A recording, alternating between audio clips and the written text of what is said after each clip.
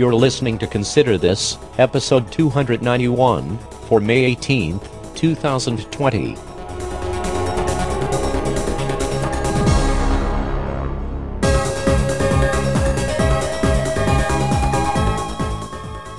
Good morning, good afternoon, good evening, whenever, wherever, and whoever you are.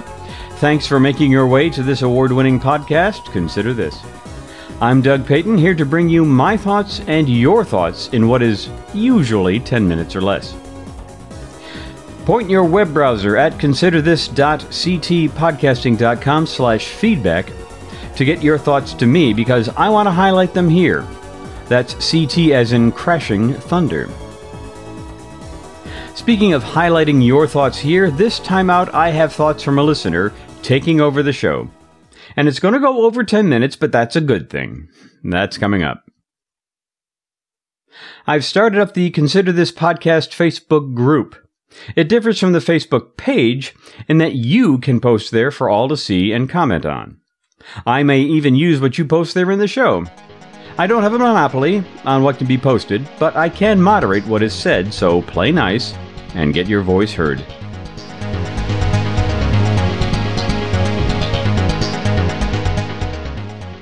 I've known listener Barb for a few years now, mostly through TV show podcasts that I've co-hosted, but our interest in shared values in politics have coincided as well. You've heard her contributions to the show in the past, but recently she sent me a longer email about her thoughts about what happens after this pandemic is over. In a subsequent email, she reminded me that her predictions on TV show plots have a bad track record. But those events progress at the whims of writers of fiction. Real-life events can be predicted a little better based on current events and history. And Barb has some contacts that she refers to in order to get better information. But still, there are so many variables. So I turned over this episode to Barb. It's one person's ideas, and I'd love to hear your ideas as well. Hey, Doug, I have a few thoughts on this. The experts are saying that this will be a fast recovery. I don't think so. Not to be a negative Nelly, but there are looming factors on the horizon that give me pause. Too many small businesses can't stomach the burden of a loan and get back on their feet. I'm hearing stories of restaurants and stores already notifying their customers that they are closing forever.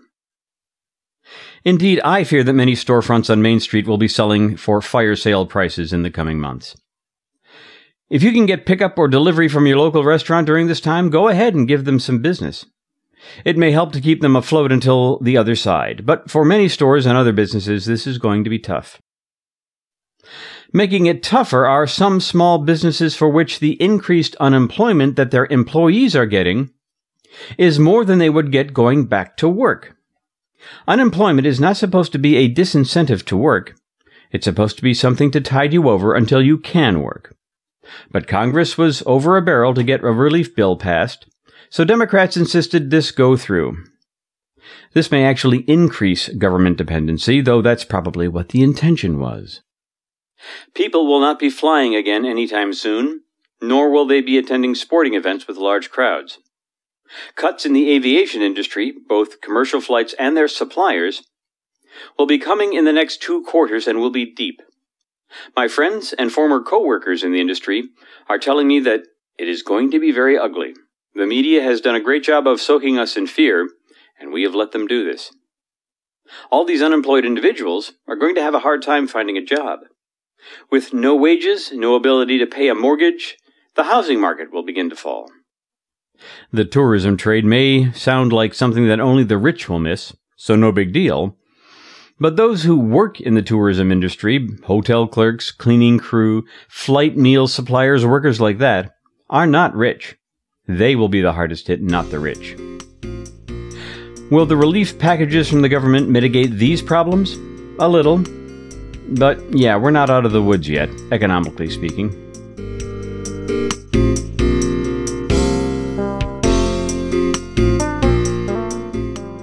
Barb continues. I suspect the Democrats will sweep in the November elections, taking the presidency and taking back the Senate while retaining the House. Traditionally, the market doesn't like it when the same party holds the reins in the government and stocks suffer.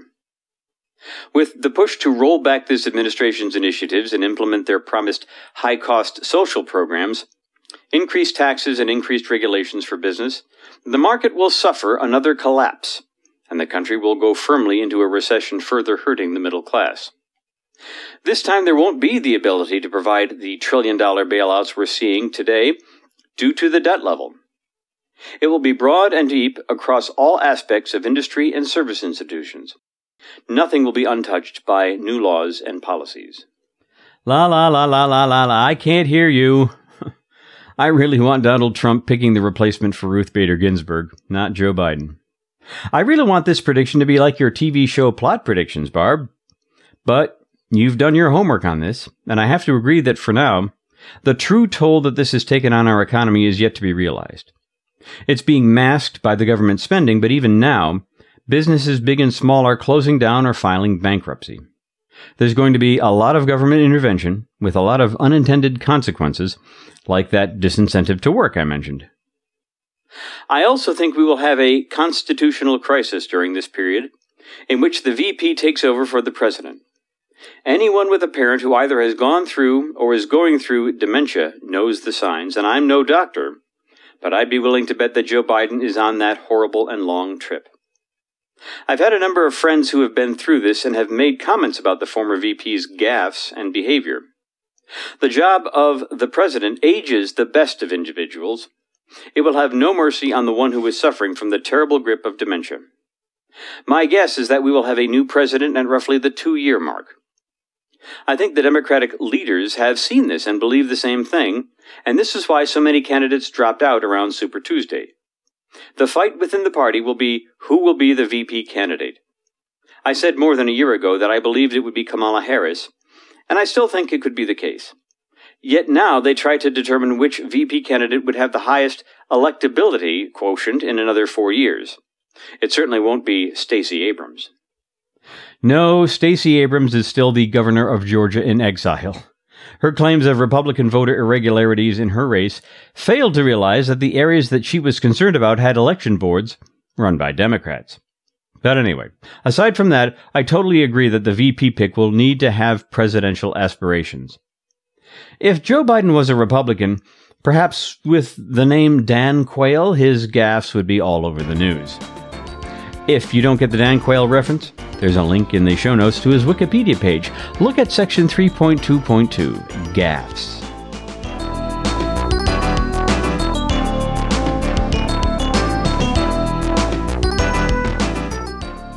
Barb now talks about the economic recovery.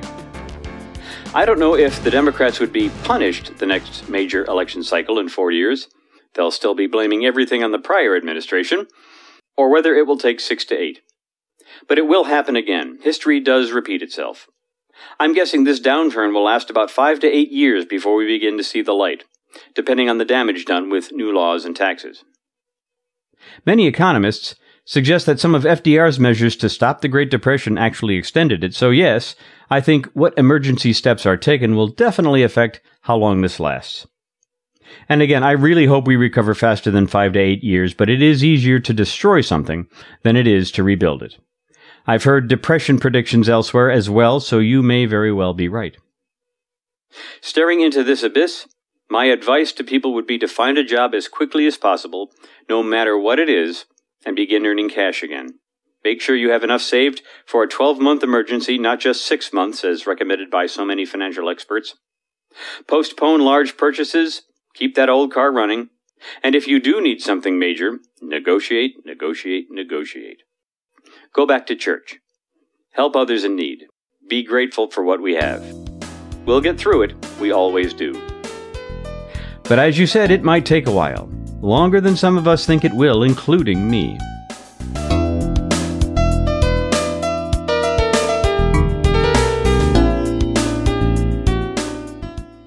I really want to thank Barb for giving us her thoughts on the economic and political fallouts from the pandemic.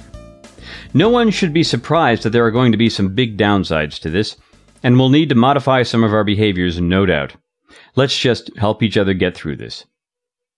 So do you want to take over an episode? If you have a considered opinion, I'd love to hear it. Do what Barb did and write to me at considerthis@ctpodcasting.com with text or an audio file.